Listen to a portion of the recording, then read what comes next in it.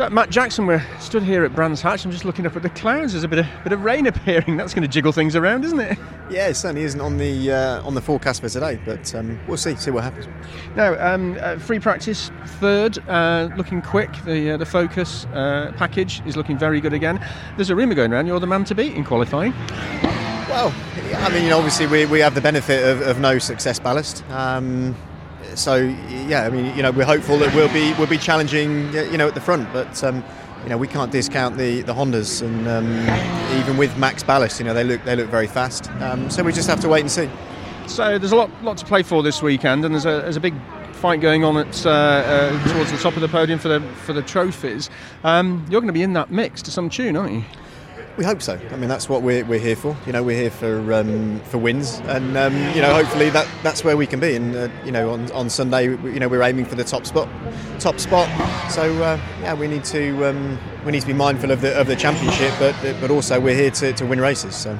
When this championship started this season, you weren't even around. I think you were at Donington, weren't you, when it kicked off at Brands Hatch here? But it's been an amazing second half of the season for you, hasn't it? It's been good. Yeah, it's been frustrating. Obviously, not to be able to to get the car out from the first round.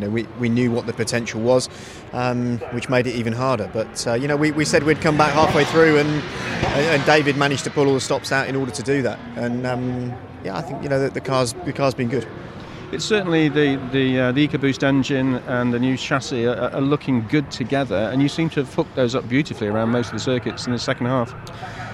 Yeah, I mean it's the whole package. We've got everything's working as it should. If the car can't go around a corner but go down the straight, it's not going to make a quick lap time, and vice versa. So, it's been a lot of hard work, from the engineering side to get the chassis to behave in how I want it, and also, the engine. It's great to have an engine that's equal to, the Honda or the Swindon.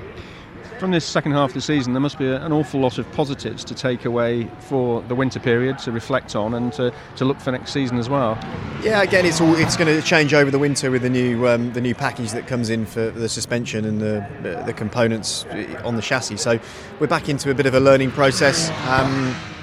But yeah, certainly, we will take a lot away from this. The engine is still relatively new. It really has done very little testing. So.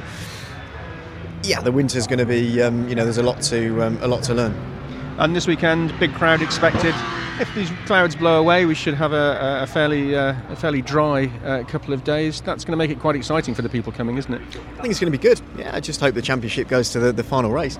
I think that the BTCC is a great spectacle. As you say, hopefully the weather will hold off at least for two races. Maybe we can get a wet third race, but it looks to be a good weekend. So half a season done, really, and you're sitting in 13th, which is very commendable. By the time you get in the car to go home on Sunday night, what would you be happy with?